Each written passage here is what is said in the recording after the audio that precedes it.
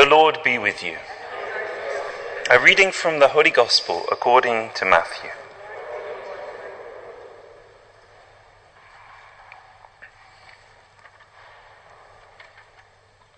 Filled with awe and great joy, the women came quickly away from the tomb and ran to tell the disciples. And there, coming to meet them, was Jesus. "Greetings," he said. And the women came up to him and, falling down before him, clasped his feet. Then Jesus said to them, "Do not be afraid. Go and tell my brothers that they must leave for Galilee. They will see me there." While they were on their way, some of the guard went off into the city to tell the chief priests all that had happened. These held a meeting with the elders, and after some discussion, handed a considerable sum of money to the soldiers with these instructions: "This is what you must say.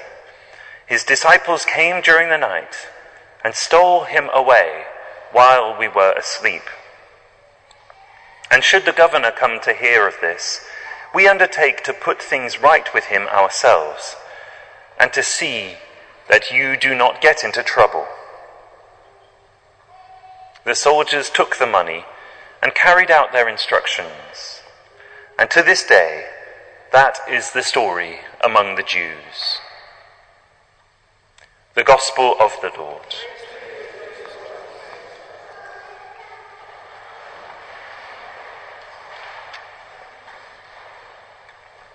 On this Easter Monday, our first reading is taken from the Acts of the Apostles. And we hear about what happened on the first day after a very great event, but it's not the resurrection. It's after a different event. It's after Pentecost. It's kind of a little bit strange if we think about it.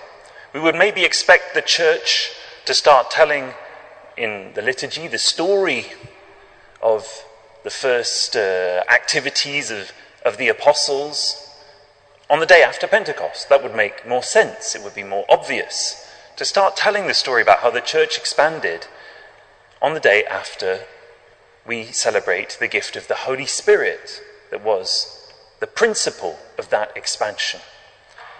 But no, the church gives us this, and throughout Eastertide will give us readings taken from the Acts of the Apostles, and so invites us to see a hidden link with the event of Easter.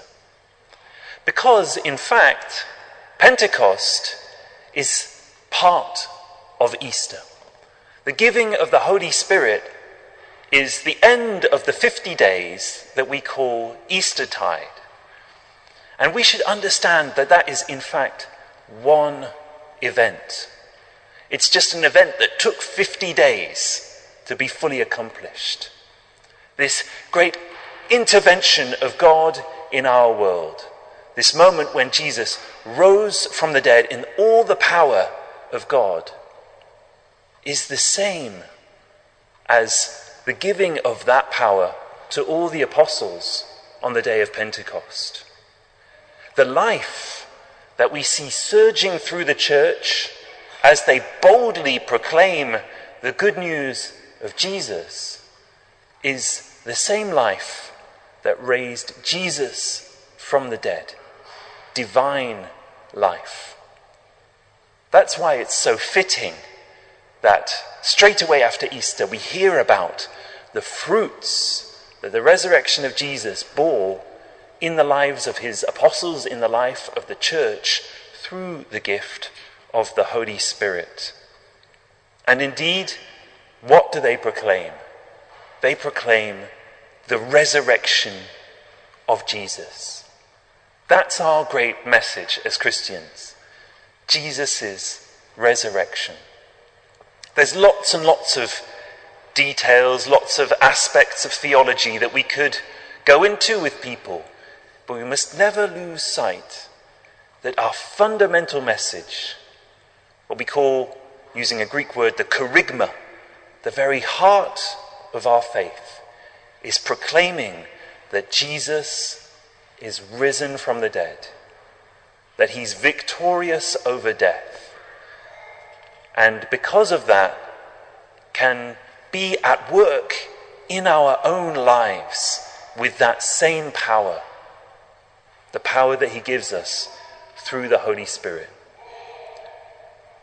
During this week, let's pray for that power of the Holy Spirit to come into our hearts, to come into our lives, into all these difficult situations that we may be in, where we need the power of Jesus' resurrection, where we need to be able to overcome an obstacle that up until now has seemed insurmountable, so as to forgive someone, or so as to reach out to somebody, or so as to be more brave in proclaiming our faith, maybe in our workplace or in other contexts.